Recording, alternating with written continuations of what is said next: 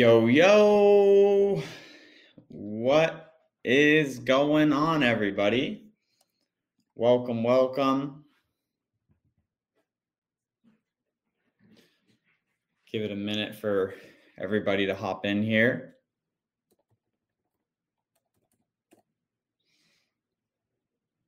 Happy Sunday, everybody. So we're going to go ahead and get started here in just a minute. Pace is just a couple minutes out, and then he's going to be hopping on. Let's see here.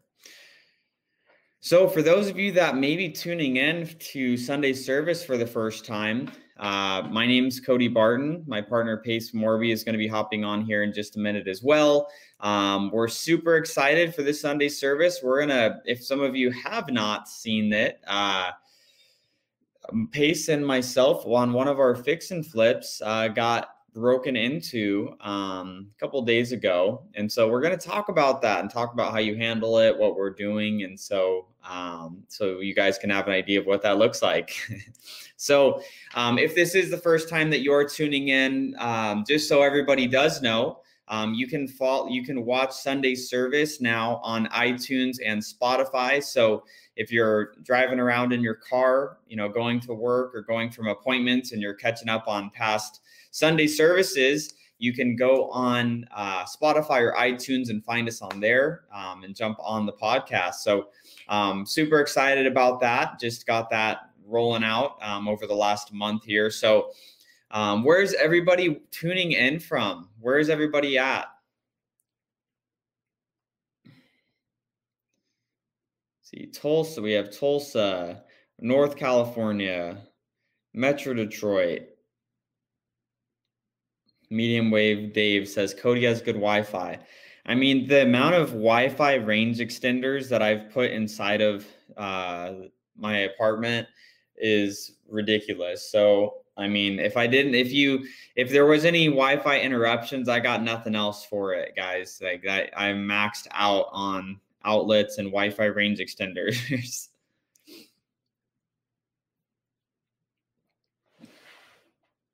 See here. So we have Raleigh, Atlanta, Arizona. What's up, Debbie? We have Hawaii, Oregon, Tacoma, Seattle, West Palm Beach, Wisconsin, London, England. That's awesome.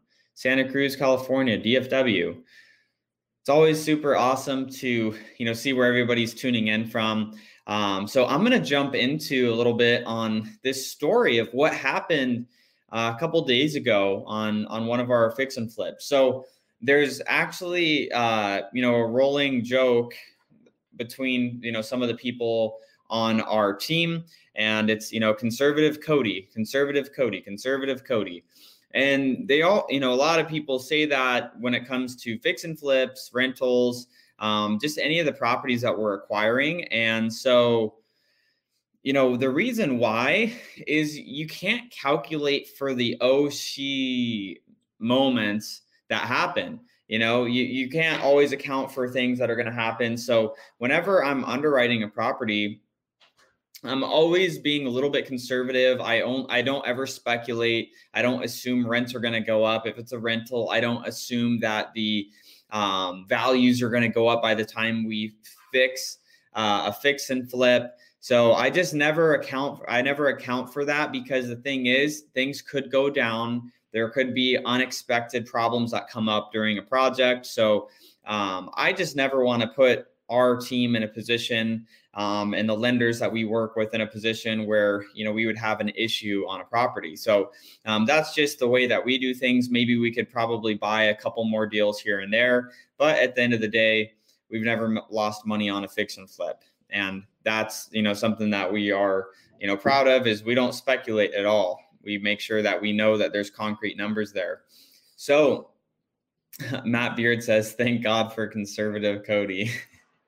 Yeah, man, it's something that you have to watch out for. So here's what happened, guys. So we bought a property from, this was actually one of the door knockers on our team, Ty. Shout out to Ty. He was door knocking and, got a homeowner that was in pre-foreclosure, was ready to go. So we get it under contract, we close on it, pretty light renovation, literally. We only replaced carpet, we did some minor paint touch-ups and kind of cleaned it up. So there's really, there's really not a ton that we had to do to the property. So got it fixed up and we put it on the market, sells within about 10 days. So it sells relatively quickly and we're excited. We're like, perfect. We get into the inspection period where our end buyer, views the property, sees the condition that it's in. And, then we agree to fix some things. It's just minor things that need to be fixed on the property. So we get through the inspection period. The house appraises at, full value. So we're good. We're on track. We're set to close. This upcoming Tuesday is when we're supposed to be closing on this property. I've already signed at the title company, like the closing docs and everything are already good to go. I already signed. Everything is good. I signed on Friday. And so Saturday, I'm over at Pace's house and we're recording some content and putting some trainings and things together. And so essentially, we're just recording away and Laura comes, down the hall and she's like, hey guys, 30th just got broken into and it's flooding. And we're like, what? The neighbor called Laura, says, hey, the front door of your listing over here on 30th Drive is open and there is water just oozing out of the front door all the way down into the driveway and out the front door. So obviously that's concerning, right? So there's something, wrong. And so we send Anna over there on our project manager. She's our project manager. So Anna, goes over there immediately to see what's going on. And what does she find? Our oven is stolen. The dishwasher is stolen. The microwave is stolen. And originally the neighbor thought maybe a pipe burst. And so it was, just leaking. We've had that happen at other properties of ours. So it's not super uncommon. And so what we found out was the actual, the dishwasher, the water line that's hooked up to the dishwasher, the thieves that stole it just ripped it out and the water line was just left to run. So, it was left to run for probably a day, maybe 2 days inside of the house. So the whole house is filled with water. Baseboards are all destroyed. Carpet needs to be replaced. Some of the cabinets got destroyed. Water just pouring out the front door. So, everything, it's, our total renovation on this property was about $4,000. And so, with that's a, really cheap, easy renovation. And I underwrote the deal for us to make, $25,000 originally. And that was, we had a long escrow because the seller had some issues. And so that was what the comps were when we went under contract. So I'm like, perfect. We'll still, we'll make about 25 grand on this deal. And, we get to, putting it on the market and there was a couple good comps that just recently closed. So we listed it for higher than we expected, which was great. And then we sold it. So we anticipated that we were going to make about $36,000. So $11,000 more than we thought, which was great. We're super stoked about that. We got through the appraisals, like I said, for some of the viewers that just hopped on. We got through inspections. Everything was ready to go. We were set to close this upcoming Tuesday, which, we were super, super excited about. And so basically, someone said connection lost. I was like, are you kidding? It better not be my internet. Irene, that sounds like it's your internet. So back to the story though. So we put the property, we get the property sold, everything. We're getting ready to close in 2 days and we're like, dope, we're going to make 36 grand on this deal. And what happens is, life happens, right? So me and Pace, we find out this news and, the flooding and everything. So we just send our team, Anna went over there. She got, our foreman, Martin, over there, and he went into, basically assessed all the damage. We're estimating the damage is going to be somewhere between $6,000 to $10,000. The reason we don't fully know yet is because we don't know how bad the water damage was. So that's still being found out. They just had to get air movers and, some things in there to just dry out all of the water as quickly as possible. So that's currently what's going on today. I think they went back there, and tomorrow is going to be a full work day for our guys that they just have to go over there and, fix it. So we plan to spend, $3-4 grand on this property. And then what happens is, now we're spending an additional $6,000 to $10,000 because we have to replace all the appliances. The buyer that we're, selling it to is expecting all stainless steel appliances in this house. So we got to replace them. And then, to whatever the extent that we have to replace carpet, baseboards, drywall, repaint, all of that, right? So, that's what happens sometimes. That is why I am always conservative when I'm running our numbers, because if it's not a break-in, because we've had this happen before, we've had break-ins happen before, but it's just part of the game. Like rentals we've bought, when houses sit vacant, they become targets. So when your house is sitting vacant, sometimes that's something that can happen. And so in this particular situation, just something that came up. It hasn't happened. It's been probably a couple dozen houses since we've had it happen. We've probably happened about 6 months ago, was as recent as it had happened before. We had somebody that broke all the cabinets, destroyed the stove, flooded the kitchen. I don't know what it is about people and flooding, but people just, when they go and steal and break into houses, they just turn on the water and just want to flood it. Does not make sense to me, but that's what people want to do. So, as far as people asking about insurance, we can make an insurance claim. We also close escrow on the property in 2 days. So do we want to extend escrow and go through this whole process and have, wait for an insurance company to do their thing and, go through that whole process? No, we're not going to file a claim. We don't want to wait and hold up everything, with the closing. So we're going to make sure that, we close on Tuesday and, hopefully Tuesday, but, worst case Wednesday, just getting all the repairs done for that buyer. But we're not going to file an insurance claim because that's going to hold up the whole process. We're just going to move forward, take the L on the repairs that we have to do and replacing the appliances in the property, and move on to the next deal. You can't throw good money after bad. You got to cut the loss and get out of the deal. If it was more significant, if it was like $25,000, $30,000 in damages, maybe there'd be a further discussion on doing an insurance claim. But Pace, welcome. What's up, man? What's up, brother? Sorry. We were cooking in the kitchen. We were doing this meal prep thing with people and hanging out and talking about health and all that kind of stuff. Is kind of fun. Nice, dude. That's awesome. You hitting the gym or what? Yeah. The challenge was for me, I've been running with Steve Trang for a couple of years. And when COVID hit, I decided, as you remember, I'm going to go travel around the country with my wife and kids. And when I left, I realized that my feet, my ligaments, my knee, so many things with my lower body were like damaged to the point where I decided I didn't want to run anymore. So when I got back home from the trip, I then didn't have an accountability partner. Right. So, Steve still texts me like every couple of weeks. He's like, "Hey, you're going to come running with us." And for me, dude, no, I'm not about it. And then people say, "Well, you can swim." No, like swimming is another thing I got to manage. Like I want to get in, I want to get out, but if I'm swimming, like you gotta, get the goggles, get like the gear. It's like, you gotta get the towel, it's a whole event.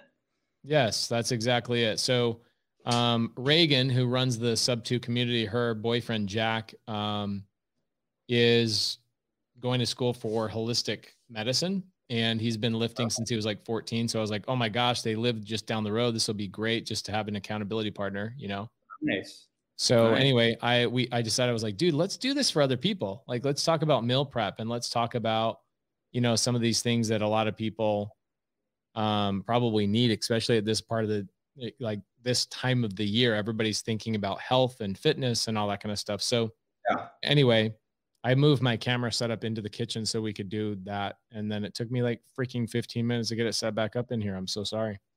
Oh, all good. All good. You told them about the bull crap situation that happened on the house?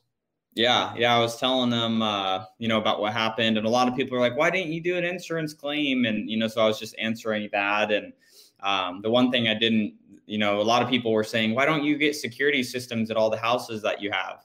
So do you want to take that question? Because that has came up a lot. Yeah. So we've done that. Think about it. Let's think about how many houses that Cody and I fix and flip every single month. Okay. So who's the person that asked that? That's really, really, There's really been a lot. There's been a lot of people that have, but Freddie H says, did you have a security system? Okay, so Scott Barker, will you file an insurance claim? No, we won't. And the reason being is that it takes way too much time, and we're closing escrow in like 2 or 3 days. So do you think it would be a good idea for us? I mean, if the renovation, the repairs were like 30 or 40 grand, the answer would be yes. But because we understand how to do the renovation for a lot less expensive, we are just getting it done and closing escrow.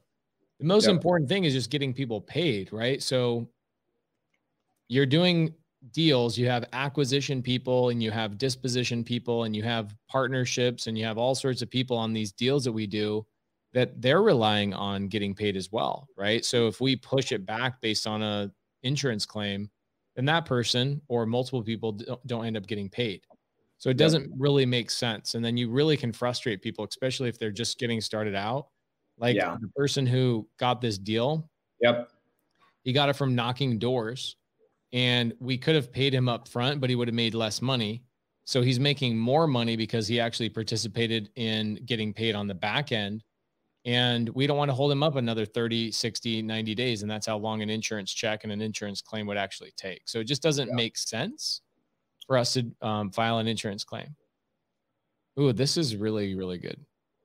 Geronimo Panita says, is sub 2 illegal in Florida? I found this last night. I can't pull it up, but I want to type that in. I want to see what it says. No, sub 2 is not illegal anywhere in the country at all. Let's see here. HTTPS. I can't copy and paste this, unfortunately. So sorry.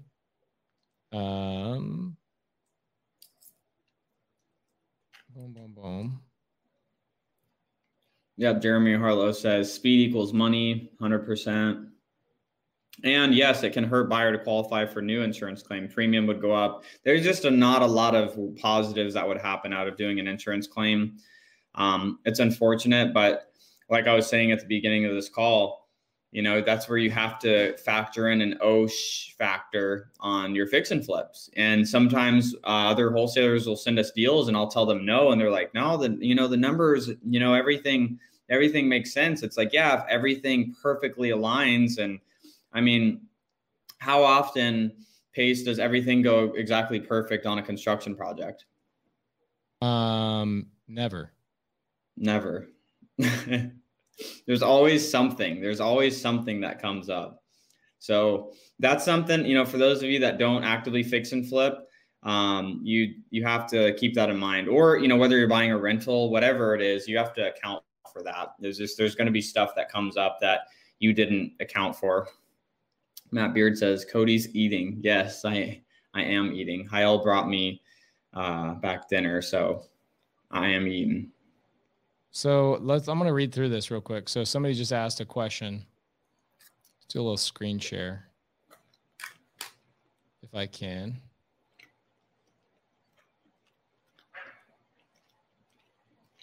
This is so dumb. While you're doing that, Mark's asking, is your OSH factor a percentage of the rehab budget? Not really. I mean, we don't flip house. So this is my answer to that. We don't really flip higher end homes. Like typically our highest ARV on a property is going to be like 350.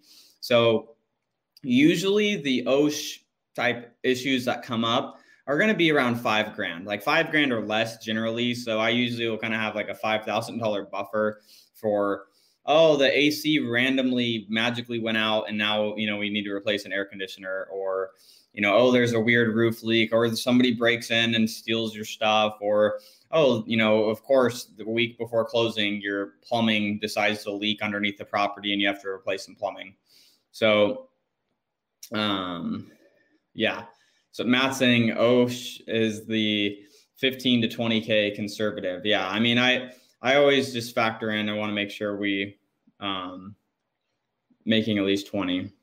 Hey, this is going to make me quit Chrome and reopen. So I'll be right back. I really want to do a screen share on this. This is an interesting conversation. I'll be right back. Okay. Let's see. Always factor in, Kimberly says, always factor in the oh shit stuff. Yeah, no, this is super, super important to make sure that you're accounting for that.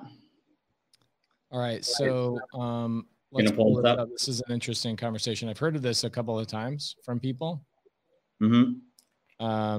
So they're talking about equity skimming. Okay.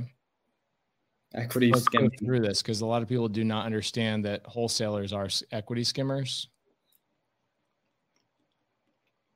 Doesn't mean it's a good or bad thing. Just it is what it is. All right. So here we go, guys. We've got it on the screen. Let me do like a full screen layout of this so you guys can see it. Let's see if we can bigger. Get you guys to see this on the screen. Okay. All right. It is unlawful for any person with intent to, I've read this before. Let's see this. It is unlawful for any person with intent to defraud the owner of real property to engage in equity skimming. Okay. So this is not about doing a subject to. It does mention subject to here, but it does not mean that equity skimming has anything to do with the sub to. Equity skimming is the problem, not the subject to. Okay. So it is unlawful for any person with intent to defraud the owner of real property to engage in equity skimming, which is, so again, what's illegal? Does it say sub to is illegal? No. Geronimo, it does not say sub to is illegal. It says that equity skimming with the intent to defraud the owner of real property engage in equity skimming, which is to do this. Purchase within a 3-year period 2 or more single family dwellings, 2 family dwellings, blah, blah, blah, blah, blah, blah, blah, that are subject to a loan that is in default at the time or within 1 year of the time of purchase, which loan is secured by a mortgage deed of trust. Then fail to make payments under the mortgage or deed of trust as the payments become due, regardless of whether the purchaser is obligated on the loan. Apply or authorize the application of rents for somebody's personal use. So here's what's happening. Okay, I've read this article multiple times. This has been sent to me multiple times. What happened in Florida, this is just actually really kind of funny story. Not a funny story. It's a horrible story. Here's what happened in Florida not too long ago. There was a guy in Florida a couple of years ago. He actually was learning creative finance from somebody very well known. What he was doing is he was going and buying people subject to mortgages that were in default on their mortgages. They were in foreclosure. And what he was doing is he was taking over their home subject to, and then he was turning around and renting them out. And what was he doing with the money? Not paying the mortgage. Right. Wasn't paying the mortgage. He was collecting like 18 or 19 rent payments, but not paying any of the mortgages. So he was leveraging the seller's credit to take advantage, right? So it doesn't say sub to is illegal. In fact, it actually talks about how you can buy houses subject to. It's just that you can't not perform and you can't defraud a seller. That's essentially what it's saying, is it has nothing to do with subject to. It only has to do with defrauding the seller. But that's a really good, I think that's a really good conversation and good thing to pull up. So thank you so much, Geronimo, for pulling it up. Okay. Ramon Batances says, are we finally going to talk about goal setting for 2021? Yes, we are. Let's jump into it in just a minute. We got some people that are on that. I love it. Yes. Okay. One thing I do want to talk about is I'm very proud of our team. We ended up getting 6 contracts this week and only 2 of them required an American. The other 4 did not. What are your thoughts on that, bro? It's pretty great. It's a great week. Do you have any deal that you have off the top of your head that we can chat about? I don't know details on any of them. besides the one Apache Junction one. Let's talk about that. Hold on. I'm going to pull up the goal planner. Okay. All right. So lead comes in from one of our cold callers. And this one was when an American on our team got it. Cameron, shout out Cameron. Great job. Deal comes in, ARV is about 300,000 on this particular mobile home. And so on this mobile home, the seller was asking for about 240,000. Cameron, did some follow up with them, was going back and forth, got him from 240 down to 220. We needed it at, 210. We'd make money. We'd be able to make money on it at 210. So, we get it down to around 215, 210. And then I think Pace, me and you were on like a phone call or something. We were on a Zoom call and we were just talking about a deal, and you were driving out near Apache Junction. You're like, I'll go to that house. So Pace actually went and met with the seller on the spot, and it was actually in better condition than we expected it to be too.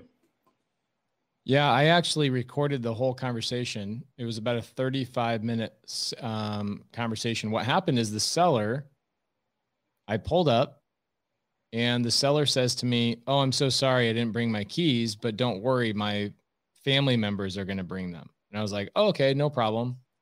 So his family members come over, and his family members are like upset. And you could like feel weird energy when somebody's, pissed off at you for whatever reason. These people were mad at me, and I had no reason why. I had no understanding why. Turns out they were trying to buy the property at the same time. So they had the keys. Like, they were that possessive about the property. Like, we're going to hold on to the keys for you. Don't worry about it. If you need the keys, you just let us know. We'll stop by. It's like, oh my gosh, these people are like married to this property. They're very, very excited about buying this house. Right. So, really good conversation. I basically was like, yeah, we thought it was a good deal, but now I've come to the property. I'm not sure. I'd like to buy it, but maybe you should just sell it to your family. And I said that right in front of the family, just pushing off, because I didn't want to have him continually try and leverage me for, against his family. So he was like, no, well, when could you close? Like, right in front of the family. I go, well, for us, it takes 3 days. And what's your timeline? Are they going to close faster than that? And I knew the answer was no, they're not going to be able to close. They have to go get a loan. Right. So he's like, well, I think they're going to be closer to 30 or 45 days. And she's like, how the woman who had brought the keys, she says, how are you going to close in 3 days? That's impossible. I go, well, we're not getting a loan. We're just going to buy it with cash. So, it was one of those weird things where buying as a cash buyer actually was the benefit. Most of the time, that's not the benefit. Most of the time, everyone has cash. Like, there's 19 other people with cash ready to go. Yeah, there was nobody else in there. There's nobody else in that situation that had cash or any other investor, but we were fighting against the family. The family had offered him 205. He said, well, if I can get 210 from you, I would sell it to you. And I go, I don't know, man. Like, I think you should just sell it to them. I think you should sell it to them. But I'll let you know. I'll have Cameron call you. So I called Tino, and I told him, just have Cameron lock it up at 205, close next week, and let's get this bad boy done. So what's the ARV on that deal? It's 300. Some people are saying, whoa, 300K ARV on a mobile. It's on an acre and a quarter. So it's a large lot, guys. It's a very large lot. It's not just the mobile home. So I left the small detail out, but yes, 300K for the ARV. Yeah, it's a gorgeous lot. It's an acre, new RAC. Anyway, so that property, Cody, why don't you pull the fix and flip breakdown real quick, and let's just run through that. What if we buy it at 205? What are we're going to assign it to ourselves, right? Yeah, I believe so. Let's go through that and talk about that, and I'll answer some questions in the side chat real fast, okay? All right. Jeremy Davis says he's here for the underwriting Zoom. That was yesterday, bro. I'm so sorry. So VAs outperform door knockers. Yes, VAs outperform door knockers. VAs outperform everybody, to be honest. Yeah, they are. Kelly is like all about goal planning too.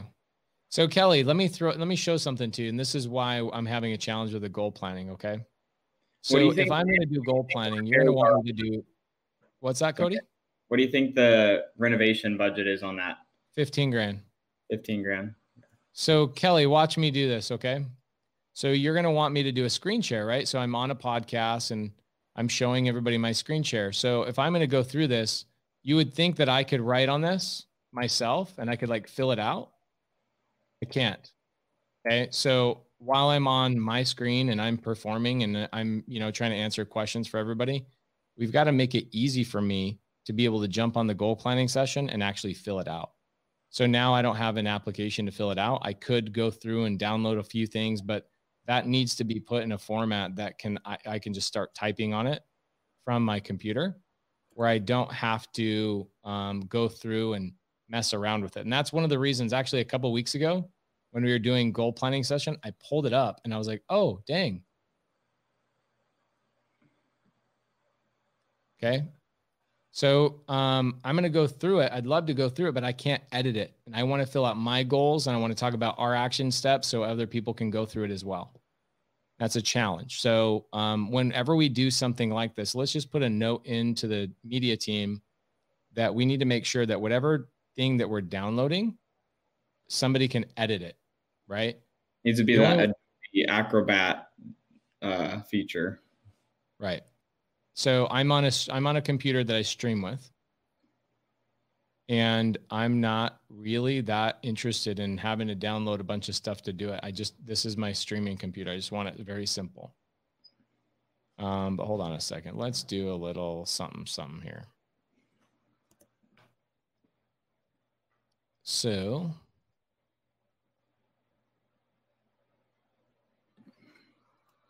let's do this. Yeah, Caroline, I would love to do that. But my iPad is not set up because I just did a Zoom. So Kelly, going forward, we need to make sure that anytime we do a document, it can be edited. Okay. Let's make it that way. Let's do it that way in the future. Okay. So, I'm off of the Rainbow Road calculator and I'm going. Yeah, pull it up. Screen share that for a minute. All right, one sec. Can you see the screen? Yeah, I can see it. Looks great. So what we're looking at is, you'll notice I'm 5,000 under what the other comp was. So assuming, 295, 300-ish was. Hey, Cody, so you see where it says hotel and assignment? Yes. Let's zoom in on only the part where you're working on, because then everybody can see it much larger. So go to like magnification of like 150 or 200 or something like that. And boom, there you go. Now everybody can see it. Perfect. Dope. Love it, love it, love it. So assuming around a 295 exit on the deal is what we're going to be able to get it out at. We have a 4-month hold time. The average days on market for this particular area is about 45 to 60 days. So the renovation really probably won't take longer than a month, wouldn't you say, Pace? Yeah, I'd say it will take 20 days or so. So 20 days or so plus, 45, 60 days on the market and then another month for, in escrow with the buyer. So we're estimating around 4 months. We got the deal at, what was it, 205? Yeah, we got it at 205. So 205, and then assuming we'll assign it to ourselves around 225. So 20,000 goes to the company. We have our closing costs.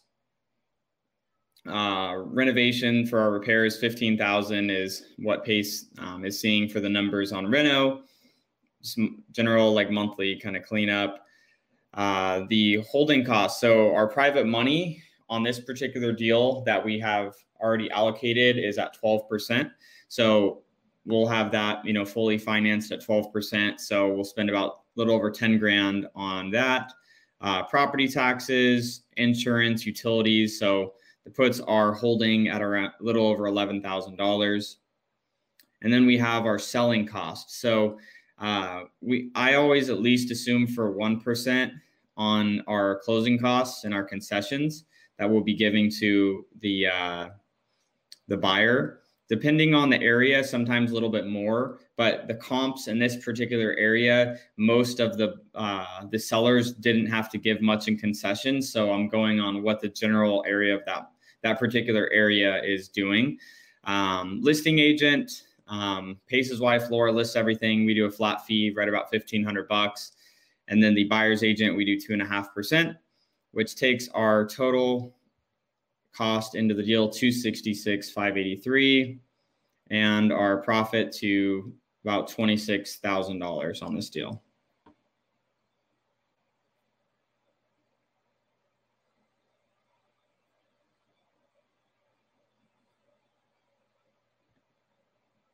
Where'd that deal come from, Cody? This deal came from Podio. Let me go look. I'll go check.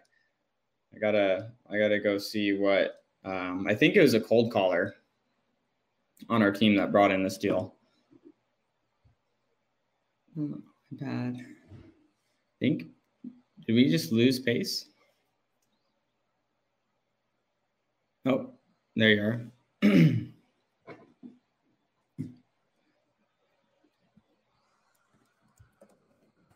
Are you still there, Pace? Yes, I'm still here. Okay. Jacob Smith says, you know what, Jacob Smith, let's talk about that. VAs outperform door knockers. Could you elaborate on this? I think this means VAs who are cold calling and outperform door knockers. Why is it you believe this? Not saying you're wrong, just curious. Jacob, let me ask you a question. Have you ever met an American that's actually consistent on anything? Let me answer that question with a question.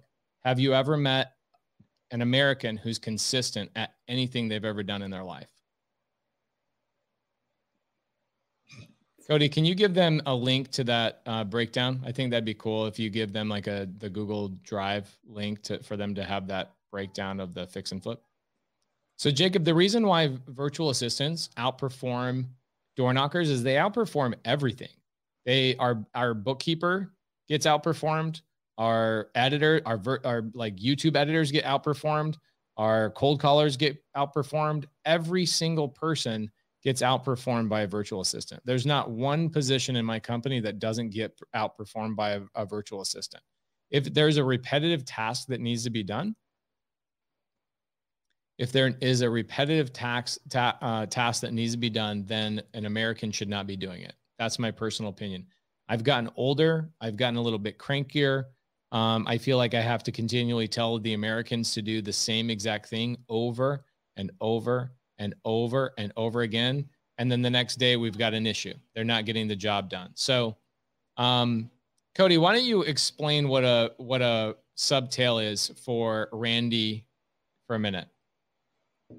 Yeah. So Randy, essentially, a subtail is just having built-in financing, right? So just like you would take a subject to transaction, it's just an exit strategy. The tail is just the tail of the exit strategy, really. So when you're doing a subject to, you're taking control of the existing financing, taking the existing financing that was already in place, and then doing the renovation and just reselling it. So it's just essentially it's a fix and flip without having to go get hard money or private money for the financing, for the acquisition of the property. It's already built in place. So that's essentially what a subtail is, just a different exit strategy.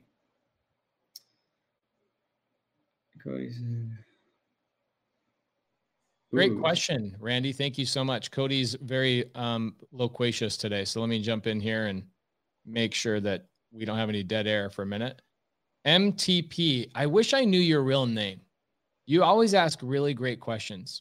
And I'm always curious by people that have like these interesting names or that I can't name. I don't know who you are, bro. Like, here's what's funny is I'll go to a speaking engagement and I'll run into somebody and they'll go, man, hey, so good to meet you. I'll go, man, great to meet you too. What's your name? They go, what do you mean? You don't know my name? I make all the comments on YouTube. And I'm like, bro, I don't know what your name is. And then I'm MTPTA. Bro, what's your real name? I would love to know your real name because you have such great questions. Really, really great questions. Okay. So MTP TA says, Pace, I was watching the Cody Hoffine and Jerry Norton stream, and Cody said texting will be obsolete in 12 months. What are your thoughts on this subject? Cody Barton, do you have any thoughts on what Cody Hoffine's saying? Yeah, I think it's going to continue to get less effective. I 100% agree. But that's part of being a business owner, is that you have to be able to shift and you need to be able to pivot when things change, right? So as far as texting, it was amazing 2-3 years ago. It's slowly gotten a little bit less effective. So that's something that you have to understand is, yes, hey, it may change. Things may change. That's where, we've really doubled down heavily on our cold calling. And so, that's our primary way of, getting deals now. We're still getting text deals, but cold calling has, really pushed to the front for us to get new deals. And this deal that we got, Pace, that we were just talking about, I just looked back. One of our cold callers on our team, Jane, actually got that deal. And it was a cold call lead that came in. I thought this was a newer lead. I guess it wasn't, but I looked back and that lead came in back in, it looks like, September 17th is when that lead came in. And Cameron's been following up since then. Love it. All right, guys. So Kelly Hanno is the ultimate boss. So we're going to go through and do a little goal planning. Everybody came here for this, so let's jump into it. Good job, Kelly. Thank you so much.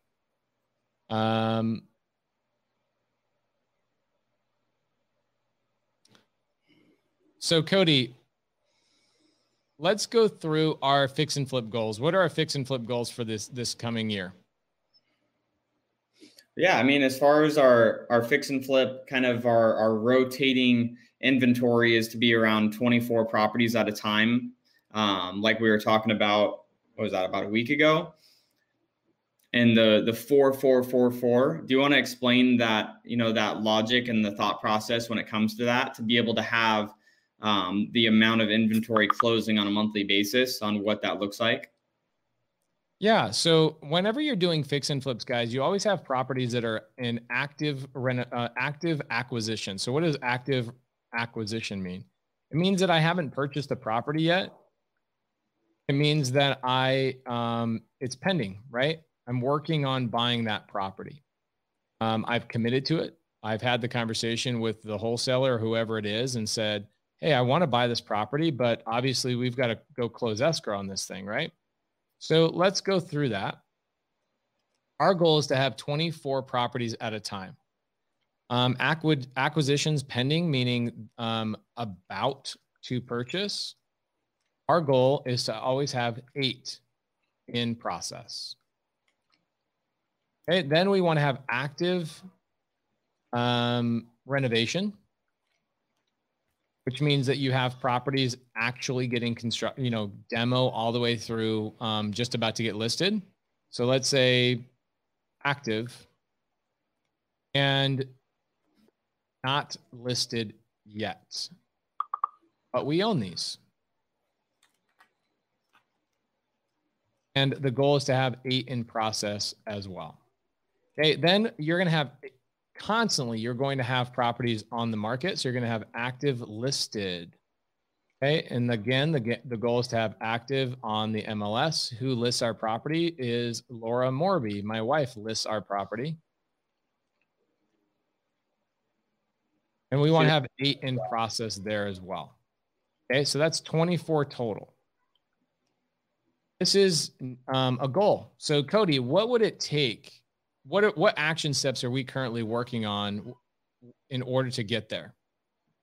Yeah. So one of the main action items is tracking our flow, right? So on a weekly basis, we're having a meeting with Nick Newling in the JV department. And then also we're having a weekly meeting with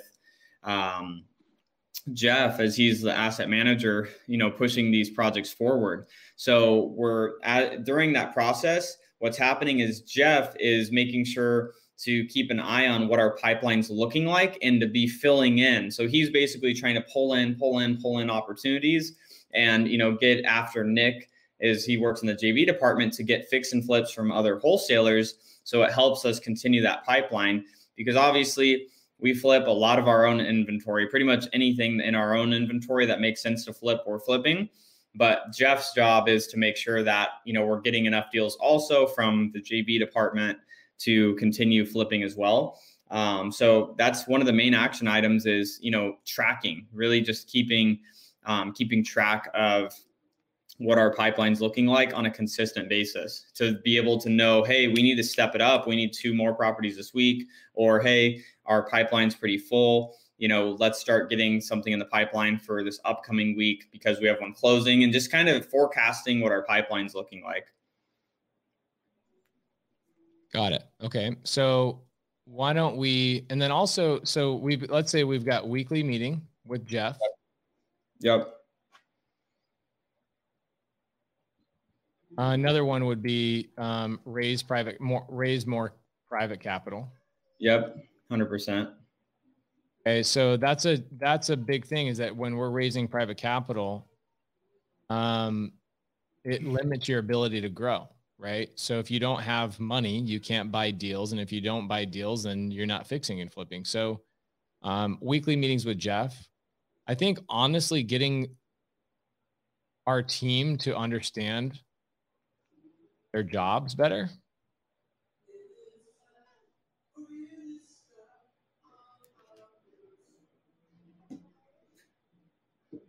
And Cody, will you jump on that real quick? What does that mean? Like getting people to understand their job?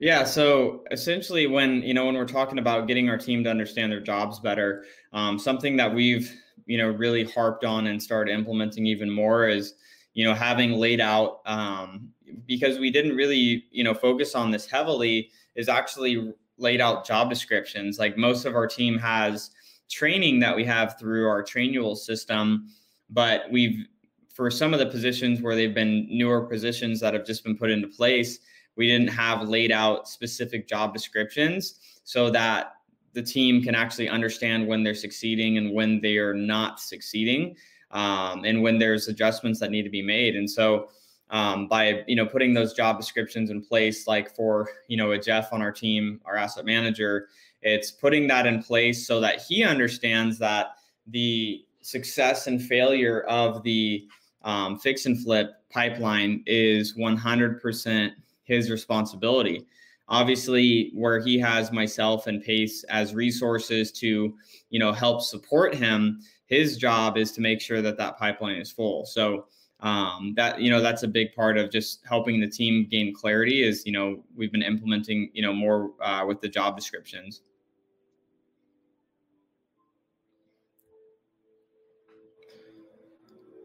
What do we got next? Caroline says systems. Yeah. I mean, we have these conversations with our team. How do you raise private capital? That's a whole conversation by itself. Should we do all about raising private capital next week? I'd be happy to do that. That'd be a great topic to maybe talk about. But getting our team to better understand their job is not simply one conversation. What I learn is like, there's very few people I can tell that here's your job, go do it. One time. I'd say Kelly Hanna is really close to one of those people. I'm one of those people you can tell me to do something one time and I never have to understand the who, what, why, where, what. I get it. If somebody tells me, hey, go down to Sprouts to go pick up groceries versus Bashas', I actually know why they're telling me to go to Sprouts. They want a different level of ingredient. I just know that, right? Nobody has to sit down and do a one-on-one Zoom with me to provide clarity to me about why I'm going to Sprouts. Okay. It's the same thing with hiring employees. They need to be told every little granular detail about their job position, or else they will fail, because they will do what they think you want rather than what you actually want. So you have to sit down. I mean, this is something I would say that we did horribly in 2020. Yes. Horribly in 2020. Meaning we would tell people to do something, then 2 weeks later it wasn't getting done. And we'd say, why isn't this being done? And they'd say, oh, you're right, I need to get better. You have to have an accountability call with every single employee in your organization every single week. Okay.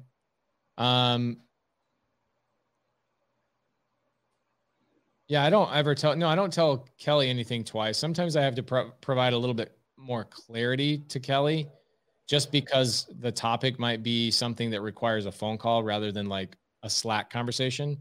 But I'm giving you a compliment, Kelly. You're one of the very few people. Caroline's also one of those people that you tell them something one time, but 99% of people that we've ever hired, that's not how it is. Okay. It is incredibly challenging to just say, go do this, right? How awesome would it be if you could tell people how to be a good salesperson one time, or tell people, hey, go do your, no, you know what? Honestly, we don't follow level 10 meetings. I feel, Cameron, to be honest with you, I feel like level 10 meetings are trash. And the reason being is it's too much. It's too many conversations. It's more work than it actually needs to be. You need to be able to get in and get out. You need to give people action items for the week. I had a conversation with some other high-level business owners today, where they talked about their level 10 meetings used to go an hour and a half. That's what they're supposed to be, but they would actually go 2.5 hours. Okay. And then what would happen is there was just too much information. What it needs to be are, what were the action items from last week? What are the things that we need to improve on this week? And when can they be done? Like, it needs to be very simple. You need to be able to have a 45-minute meeting or less. And the problem with level 10 is it is. Remember when we tried to do level 10, Cody? It's like an hour and a half. It's too long. It's just way too long. Right. So Cody, why don't you talk about our meetings with our VAs? Yeah. So we do have our virtual assistants included in those meetings, and Matt Beard, our partner on the wholesale business. For those of you that don't know, we just recently merged our wholesale business together with Matt Beard, and it's been a fun ride already, just getting started in the new year. So Matt Beard is the one that runs these, and he does such an excellent job with it. It's been, we've been really blessed, having, him working with us and running those meetings. But yeah, so Matt does a meeting with the virtual assistants daily, right? So, just as if they were, Americans on our team here in the US, the Filipinos on our team, they hop on for the cold, the openers, the cold callers, they have a call every morning at 9:30. The lead managers, they have a call every morning at 10 o'clock, right? So they're getting their day started. They're the stand-up meetings. They happen every day. So they're a part of your team. So I would definitely recommend, for those of you that don't include your virtual assistants in your stand-up meetings, you are sleeping on a lot of growth and opportunity, because you got to invest in them just like you'd invest in anyone else on your team. The more you invest in them, the more they're going to do a better job within your business as well. Yeah, it's so again, there's a daily huddle that happens. Matt Beard runs a daily huddle with our VAs at 9:30 in the morning. That's with our cold callers, right? Our cold callers are at 9:30. Yep. Then Matt gets them on the phone. And then at 10 o'clock, he then gets on a huddle with who? How does that transition from 9:30 to 10 o'clock? The lead managers. What's a lead manager?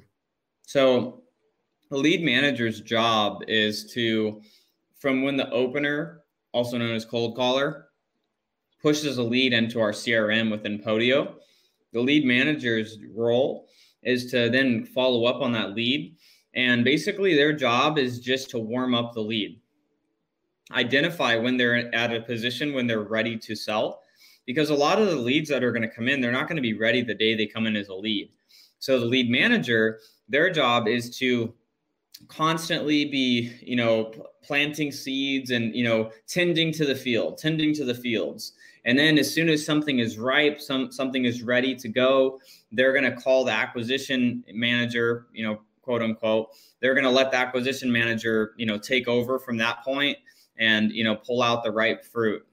So that's their job, is to basically just tee up opportunities for the acquisition team to, once somebody is ready to sell, to get the acquisition manager to get them to sell to us.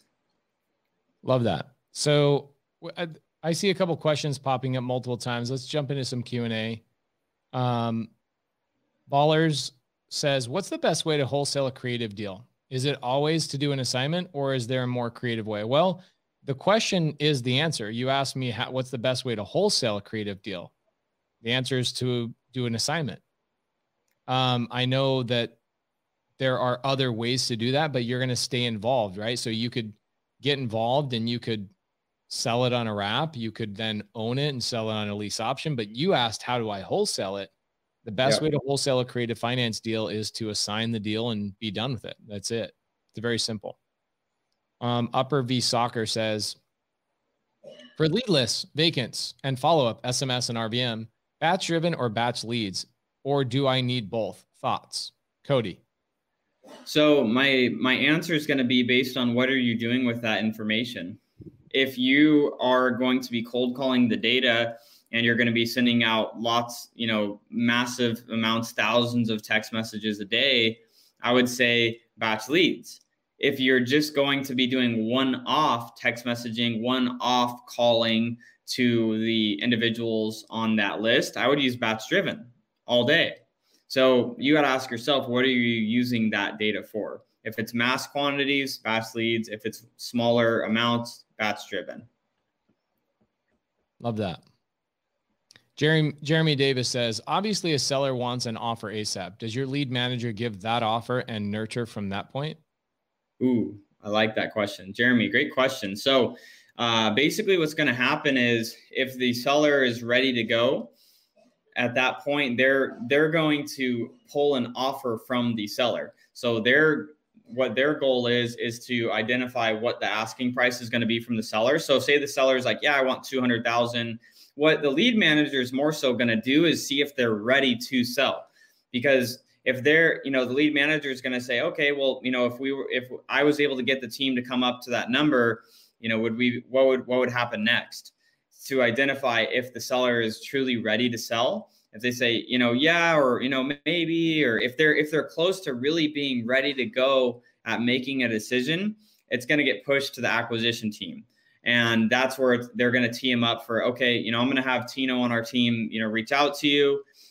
He's the one that's going to be able to, put something together and, see if we can come up to that number. So basically just tease it up for the next call if they're ready to sell. But the lead managers aren't giving offers. We don't give offers. That's one of the things that people always are like, how many offers do you make to get a deal? We don't give offers out. We make the sellers give us a number and we try to come up to the number and see if we can get to that or not.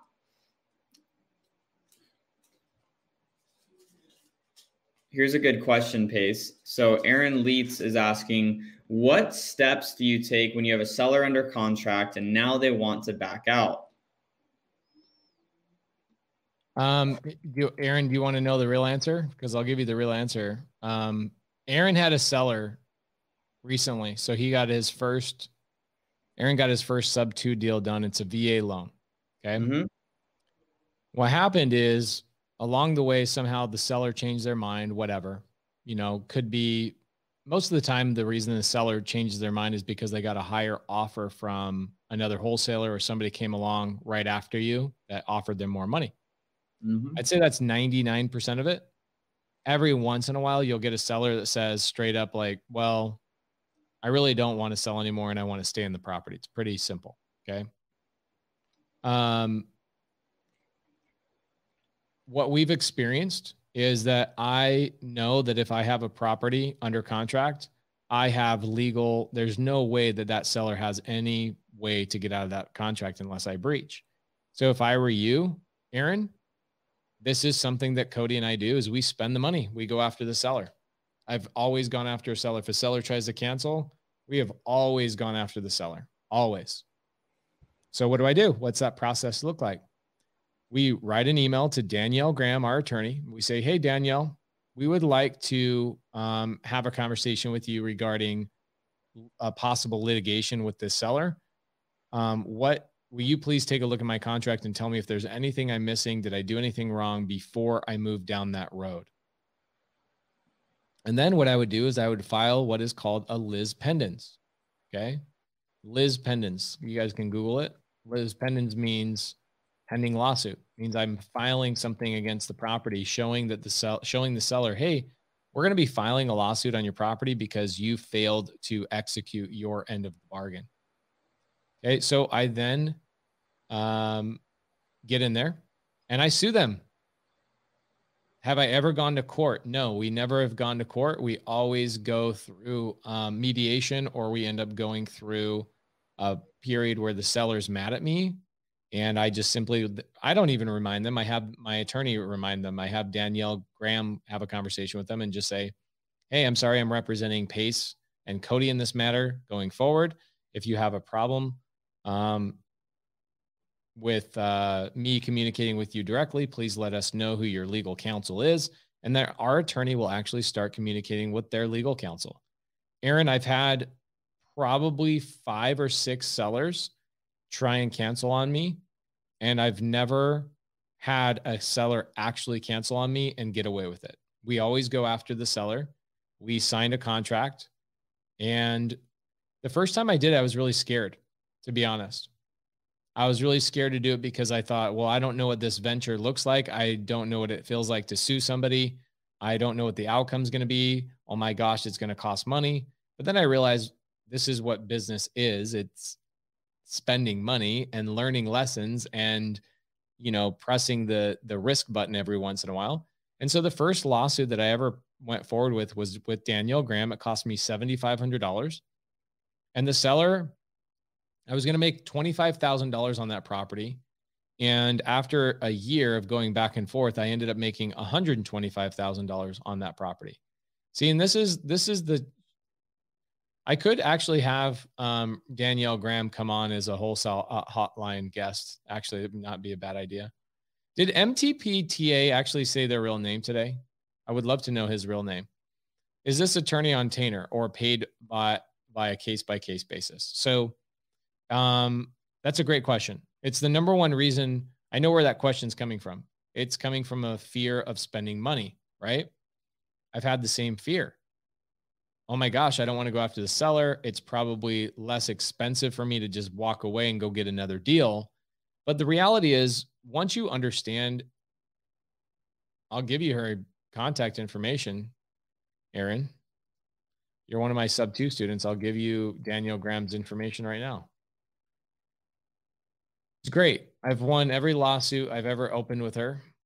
And I'm giving you a screenshot of Danielle Graham's information right now, Aaron, and I'm texting it to your personal cell phone. I think you have an Android, so I hope you can receive an image on your Android. I'm not saying that in jest. I just deal with a lot of people with Androids and they can't get images for some reason. So people are afraid to spend money. They're afraid to learn things. They're afraid to go through the process, right? And that's what I did. I just was kind of sick of that feeling. Instead of me saying, I don't know what this feels like. I don't know how much it costs. I don't know what the process looks like. Nobody was willing. There was no Sunday service. There was no podcast that people actually gave real information on. It was just a bunch of bullshit. And in fact, most of the real estate podcasts that I listen to, it's good information, but they don't really get into the nitty gritty stuff. Okay. And I never had anybody walk through. I actually don't know many real estate investors who have actually sued sellers. Most real estate investors are wholesalers that I originally was talking to, and they're flaky, broke pieces of shit that don't have the ability to go and actually hire an attorney. So what their advice to me is walk away, just go get another deal. And while I do believe in going and getting another deal, I also believe in protecting your business. And if you spent money on advertising and time and you negotiated a contract with the seller, that seller is legally obligated to follow through with that contract. It doesn't matter if it's seller finance, creative finance, novation agreement, cash deal. It does not matter. Okay. So I would call Danielle Graham, who I just gave you her information to your private text. And I would reach out to her tomorrow and just say, I have a seller. Would you mind looking at my contract and let me know if I have a legal standing? Okay, there's the answer. Dion Hardaway, I got a house coming up for auction on Thursday. What's the best option to possibly get that pushed back? So something really interesting, Dion. Last Monday, we had Rochelle Jarvis come on Wholesale Hotline, and we talked about the process of extending a foreclosure that is coming up on auction. So I highly suggest going back and listening to that. It's really good. And then also reaching out to Rochelle Jarvis. She can help you with that. Her website is constantclose.com. Somebody's going to ask me how to spell that. Constantclose.com. So go to constantclose.com, reach out to Rochelle. She can help you with stuff like that. Joey Vigil, on that topic of assignment on creative deal, I locked up a seller finance and assigned a contract to an end buyer. But when seller was signing closing docs, she's seen a name she didn't recognize and backed out. What's the best way to avoid this? So Joey, I teach my students in sub 2 how to have the conversation with the seller and the buyer. You can't just assign a sub 2 or a seller finance without letting people know what you're doing. Okay. You need to be educated on the conversation. The seller needs to know, especially on a seller finance. Yes. Like they need to know who's receiving, who the payments are coming from. Yes. Right. So Joey, you screwed up on that because you didn't let the seller know up front. So what I would do is I would reach out to you. I would reach out to one of my sub 2 students, Joey, and say, how does PACE teach you guys how to have that conversation? Okay. Sam Stevens, PACE, I just joined the sub 2 mentorship this week and it is incredible. Wanted to shout out for Aaron Leitz for providing incredible value at the AZ Squad meetup today. Aaron is amazing. And now he has my personal attorney's information. So reach out to him. Make the seller file for bankruptcy. No. You never want to make a seller file for bankruptcy. That is a problem. You don't want to be providing legal advice for sure, especially in that situation. So Randy says, can I buy with a wrap or am I leaving money on the table? We've bought with wraps, but yes, you are leaving money on the table. The question you got to ask yourself, Randy, is does the deal still work? Okay. So what is Randy actually asking, guys? When a seller sells to you on a wrap rather than a seller finance or rather than a sub 2, what they're actually indicating is that the seller is taking their sub 2, or let's say they're taking their mortgage or they're taking, their paid off free and clear home. And it's not going to be a free and clear home. See, dude, this is the problem with I'm going to pull this up so everybody in the world can see why Android sucks so bad. I don't understand why this is so, it's so amazing to me that I have to go through this whole process. Check this out. Can you see this? Yes. Not delivered. This is why, Aaron, this is why people with Androids need to switch over to a freaking iPhone. I can't send you guys photos. This is a screenshot. It's amazing to me. Why is this why do Androids reject these photos? It's like a low grade screenshot. It's not even high quality. Anyway, that's one of the reasons why I don't like Androids. It has nothing to do with anything else other than just the easinesses. Okay. Is there a problem with a sub 2 on a Mr. Cooper loan? No, there's no problem on a sub 2 deal on a Mr. Cooper loan, Bradley, at all. Okay. We have one. Which one? Do you know which house it is? Colorado Street. Oh, Colorado. Awesome. And we actually bought that on a hybrid deal. So love that. Check it out. This is actually, I invented Clubhouse just to force everybody to go get iPhones. Okay. So here's a couple of questions. I bring up the word wrap and it just absolutely melts people's brains. So let's go into this question here. Can I buy on a wrap? So Randy, if you're buying on a wrap, what does that mean? That means that the seller is taking their sub 2 loan at 3.5%, and they're adding their equity on top of it, and they're charging you, and they're wrapping the whole thing together, and they're charging 6% or 5%. So they're actually making money on the sub 2 loan, on the existing loan, and selling it to you at a higher interest rate. That would be them selling it to you on a wrap. Okay.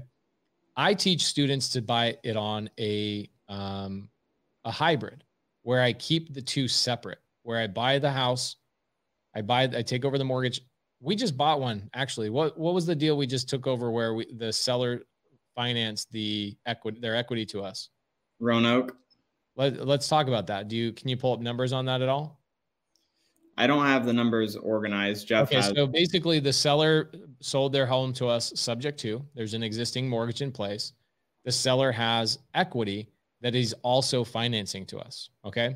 What a wrap is if a seller has their subject to loan, let's say for $100,000 at 3% interest, they then sell the house to us for $150,000 at 5% interest, or 6% interest, or 7% interest, whatever the interest is.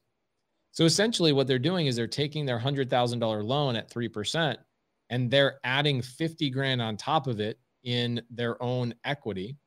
And then they're wrapping it with one interest rate on top of that, which is 5%. So now they're selling their sub 2 loan to us at 2% higher than what they have it at. So yes, you are leaving money on the table, but the question is, are you still cash flowing?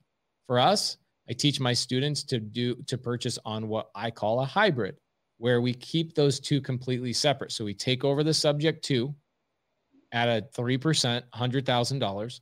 And then we have the seller finance their seller finance to us at 5%. So we're still paying the 3% on the underlying. We bought it for the same dollar amount, but I'm not paying interest on top of his already existing interest for the sub 2 loan. Okay. So Randy, yes, if it still makes sense, then it's okay to buy it. How close to ARV do you offer to seller on sub 2 or seller finance? It depends on the deal, but I would say that we're probably at 90%. 90% of the time we're at 90% ARV. And then sometimes we're right on ARV. Sometimes we're at 75% of ARV. We've got a lot of really good sub 2 and creative finance deals. The Roanoke one, like we bought that one. We just closed on that one on Friday, guys. And that one, it's worth about 230, 235, and we bought it at 210. So not significant, massive discount, but still a little bit under market value and not a bad deal. Yeah. So that one actually, if anybody was following my Instagram story from this morning, anybody that is following my Instagram story this morning, I actually was talking about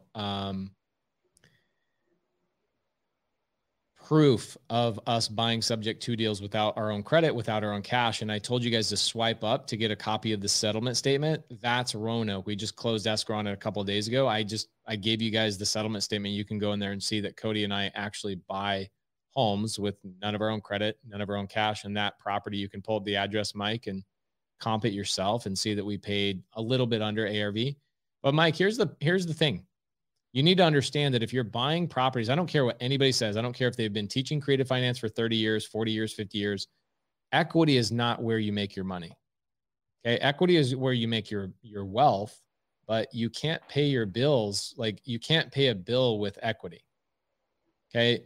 You can't just say, okay, wow, I've got all this equity in this property, so I'm going to go pay bills. No, you can't do that. You have to sell the property or you have to refinance it, which we're against refinancing. So the main thing that you buy a property for is cash flow. Stop thinking about the equity. Stop thinking about the ARV.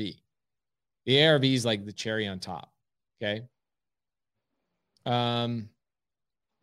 Roanoke is the street name, Jordan Cook. It's not the city of in Virginia. Okay. Zach Wolf mentioned ask for 0% terms. Shout out to Zach, but how do you bring up without offending? He is savvy. So Mark Ingrid Hernandez, have you watched the seller calls where I bring up 0% terms to sellers like dozens and dozens of times? That's probably where I would go to watch that. Horacio, are you guys doing lease options in Texas? If so, can you recommend to get with who so they can help? So Horacio, I'm actually flying into Houston on January 16th. So in 6 days, I'm going to be in Houston, and I'm doing a lease option class with my students in Houston and Scott Horn. So Scott Horn is going to be coming down to Houston to teach the sub 2 students in a private lease option class. The answer is yes, you can do lease options. And then on January, this is actually kind of cool, Cody. Ooh, I should share, guys, I should share this with you guys. This is really, really good.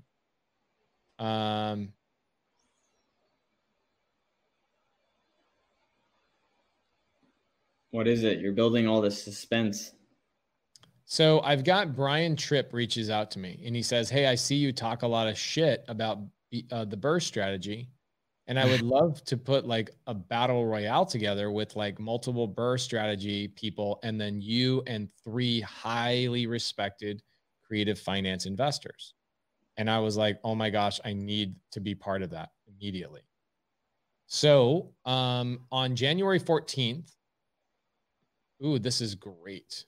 It's a Zoom webinar. Check it out. I'm going to put it in the side chat so you guys can see it because everybody's going to say what day, what time.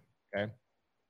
So it says you are invited to a Zoom webinar. Date, January 14th, 7 p.m. Central Time. So 5 p.m. Arizona time.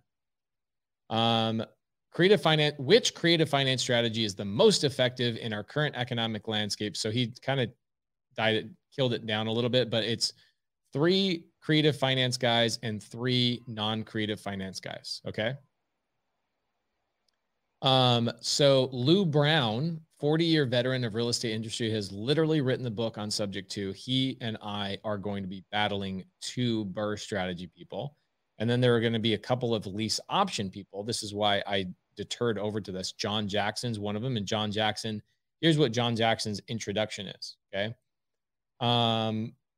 Let's actually, I'll pull this up. You guys can just look at it. How about that? Might as well, right? Let's pull it up.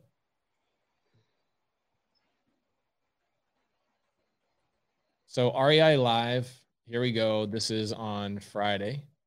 I'm sorry, this is this coming week. So Pace Morby, and we're going to have John Jackson right here. John Jackson, a lease options pioneer whose creative financing prowess is so exhaustive that he is regularly consulted by attorneys and judges in his own home state of Texas. So I'm actually in a mastermind with John Jackson. And so we will be, I like Brandon Turner, but I just don't feel like BRRRR strategy is a beginner strategy. And I feel like he does attract a larger market of people who are in the traditional world. I respect Brandon, especially for what he's done. He's epic, and he continues to grow. So I'm very impressed by what they've done. But at the end of the day, the BRRRR strategy is not a beginner strategy. You have to have credit. You have to have cash. You have to have job history. You have to have a W-2. And anybody that says that you don't is full of it. They're not doing BRRRR strategies. Okay. So anyway, that's going to be a good one. That's on Thursday night. I'll give you guys a link in the Creative Finance Facebook page. That's going to be fun. It's going to be all of the main creative finance people in the country. People have been doing it for 40 years, and myself are going to be battling people that are doing lease options, etc. Okay, so Zach Shelley, awesome. Yeah, man, I get to see that Zach Shelley. I actually just bought a deal from Zach Shelley in DFW. It's going to turn it into an Airbnb. Cody and I have a goal to buy a lot of properties together this year, but I have a goal to buy 12 Airbnbs myself. So if you guys have Airbnbs or any sub 2 or seller finance deals in Atlanta, Dallas, or Nevada, I am a buyer in those areas. And anyway, so which sub 2 students are coming to Houston on Saturday? Which sub 2 students are coming to Houston on Saturday? We're going to be talking about lease options in Texas. And then also let's talk about next week's topic. Let's start this is what I want to do, because what happens on these Sunday services is that I know we've been talking about doing a goal planning session for like the last 3 or 4 weeks, and I really apologize. Let me tell you why we haven't done it. Couple of reasons why. Number one, 2 weeks ago, Cody's Wi-Fi was so bad that I had to just kick him off. It was so bad. It was like he was a freaking. It looked like he was using the BRRRR strategy because he was just frozen. He was left out in the cold. So I told Cody, I said, hey man, I'm just going to kick you off. So at that point we couldn't do it.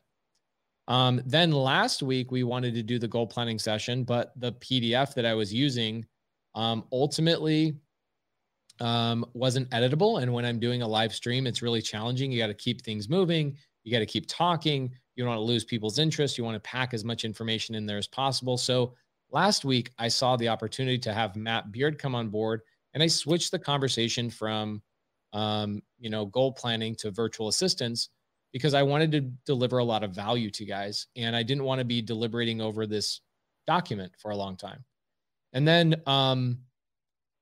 today, kind of the same thing, just the whole document thing. So what I want to do is I want to start having a topic going forward on Sunday service. And I want to vote of what you guys want us to focus the topic on, because what'll happen is these Sunday services can go through and answer 50, 60, 70 questions, but not deep dive on them. And I really want to deep dive on some of these questions for you guys, because we really want to grow this. Okay. Sunday service was really, really good. In fact, you know what happened, Kelly, is Matt Beard called Cody and I, and he said that VA Hub is like going to start turning away clients because we had so many clients come on board. Everybody loved it so much. Randy, the way you get these hats is you have to be a sub-2 student. We don't sell them. I could easily sell these hats, but we don't sell them. You have to be a sub-2 student. Okay. VA Hub was like, wow, we are overbooked. We probably this week or next week are going to stop taking clients for about 30 days or so. So guys, if you guys want to reach out to Matt Beard before he closes up new client onboarding, I would reach out to Matt. Cody, will you throw Matt's email in the side chat real quick, just in case people need it? Oh, his inbox was insane. He said he got like 480 emails last week. Yeah. And VA Hub ended up getting like 300 requests because so many people are sick of the way that they've been doing it the other way. Okay, so guys, let's talk about some topics. Let's throw some topics out. Do you guys want us to deep dive on wraps? Do you guys want us to deep dive on subject twos? Do you guys want us to deep dive on raising private capital? Do you guys want us to bring in a special guest? What do you guys feel like you really need from a creative finance standpoint? It doesn't seem like people really care when we break our own deals down. I thought about maybe streaming live and doing like whiteboard stuff. But what do you guys feel like you would want? And while I wait for you guys to fill up the chat with things that you would like to see, I'm going to answer a couple of questions. Alex, acquiring 5+ wholesale deals per week, direct to seller in Dallas. How can we implement the same volume in sub-2 and collab, leaving money on the table, paying for these leads, but not converting with wholesale offer to seller? So Alex, I would reach out to Jimmy Au or Zach Shelley in DFW. I just bought a deal from Zach. Zach is one of my really, really good students in the DFW area. Zach, connect with Alex Cifelli.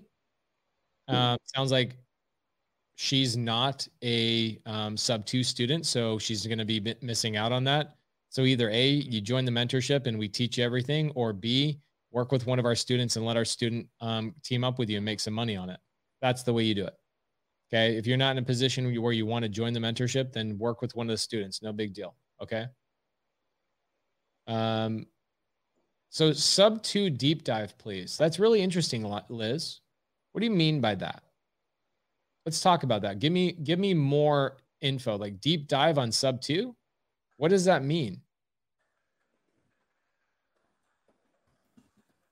What part of it do you not understand? Is it, have you had success with mailers to people in foreclosure? Any techniques you can share? Yeah, don't do mailers. That's the technique. Don't do mailers. Do active investing. People who are doing mailers, they basically want to do like a passive version of investing. Are you passive or are you active? Okay.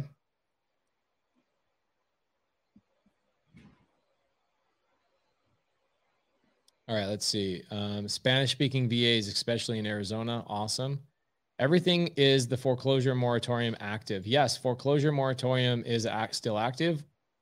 No, you can go after foreclosures. You're just not telling them you're going after foreclosures. Omar. Okay. Okay, so Liz, perfect. There we go. That's a greater conversation. I like that.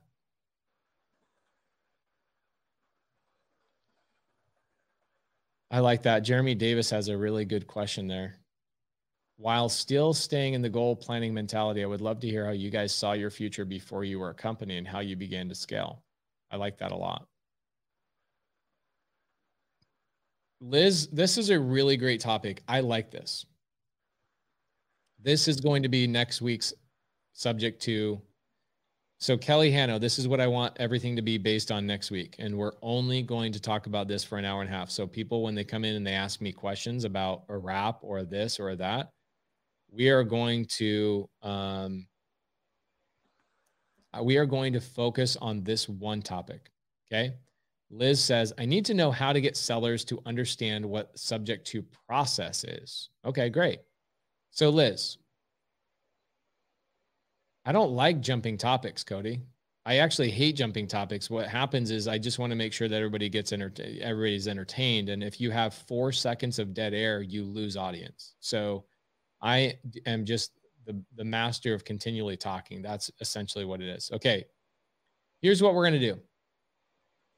The next 2 weeks of Sunday service, we are going to have 2 topics. Number one, Number one, Kelly Hanno. Let's create a thumbnail for this and let's start talking about it. We are going to talk about helping a seller understand the process of subject to. That is next week's topic. Liz, I want you to be an opening guest. I want you to actually have a conversation with us at the beginning. So reach out to Kelly Hanno and we're going to give you a link to the show. We're going to give you the first 20 minutes and we're going to have you have your questions ready. And we're going to go through and have you on the screen with us for the first 20 minutes of the show. Okay. So Liz, next Sunday, the topic is getting sellers to understand the process of subject to. Okay. So Aaron, this is something right here that we do in our mastermind. So Cody and I really do a deep dive on this, and it's really interesting. We really do it for people that are only ready for this. Aaron says, I was going to say planning, designating, scaling, and building your business step by step. Yeah, we do that in our mastermind. That's actually what we focus on. Randy, overcoming objections from seller. That would be really good. Be happy to do that. In 2020, I did hundreds of phone calls for my students, and we recorded all of those phone calls. And actually, Kelly Hanno ended up putting them into like a mini module all about objections. And that is a bonus module for all the sub 2 students. We spent hundreds and hundreds of hours on that. So that's a great topic. Happy to talk about that. So Liz, reach out to Kelly Hanno. I want you to be a guest on the show next week. We're going to talk about how to get a seller to understand the process of subject to. Then this is what I want. Who's curious? I want to see a yes in the comments. Who is curious about raising private capital? Okay. Who is curious about raising private capital?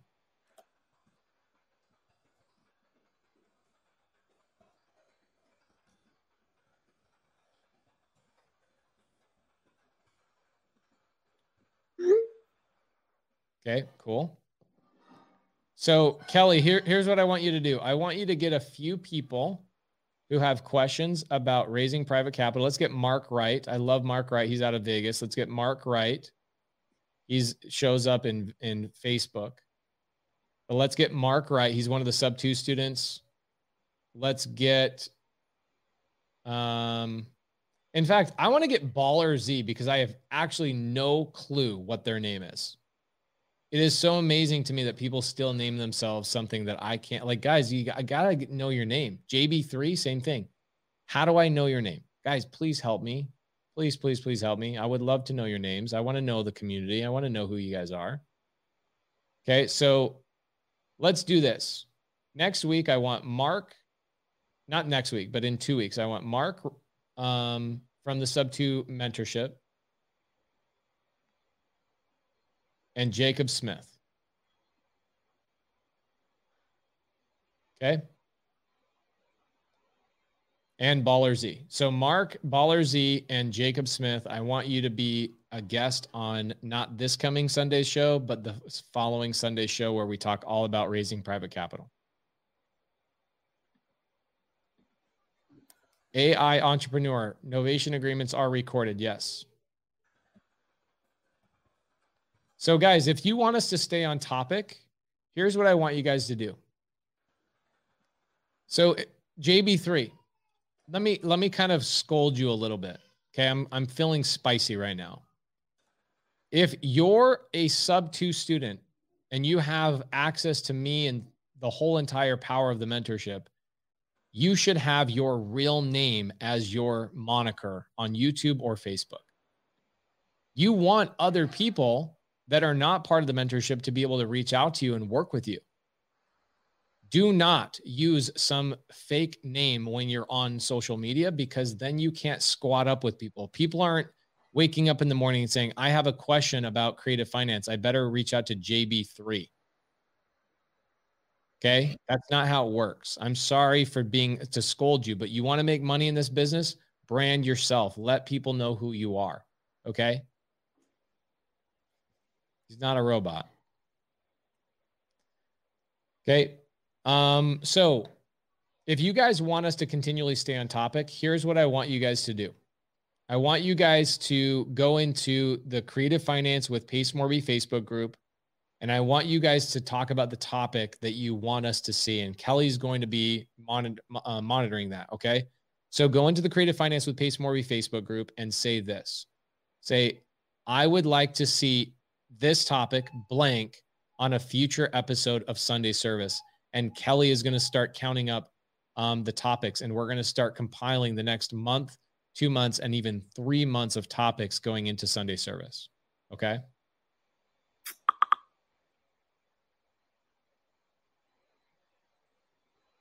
Christian Hernandez, we'd love to talk to you about doing more fix and flip stuff. I'm happy to do that. Omar, I think it's a great topic. Everyone needs to know how to raise capital if you're going to invest. What's up, Pace and Cody? What up, bro? So guys, we're going to wrap up Sunday Service. Going forward, we are only going to have one topic we focus on the entire show. And going forward, I need to do a better job of not answering questions that are not on topic. But guess what? If we don't have a topic, that's my fault. So next week, what is the topic, everybody? It is how to get sellers to understand the process of Subject 2. The following Sunday Service is going to be based on raising private capital. Okay. Tons of students in Austin, Texas. Alec? You mean Dave Day, Alex? You're talking about Dave Day, not Ryan Day?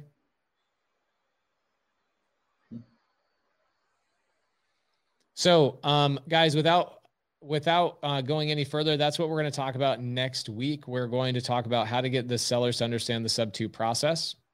And then going into the following week, it's going to be all about raising capital. And then week 3, 4, and 5 coming up, the next 3 weeks after those two, Kelly Hanno is going to choose those topics based on the public Facebook group. Okay. Jeremy Davis, that's a really great suggestion. I will bring that up to Kelly Hanno. She'll work on that. Okay. Guys, we appreciate you guys so much.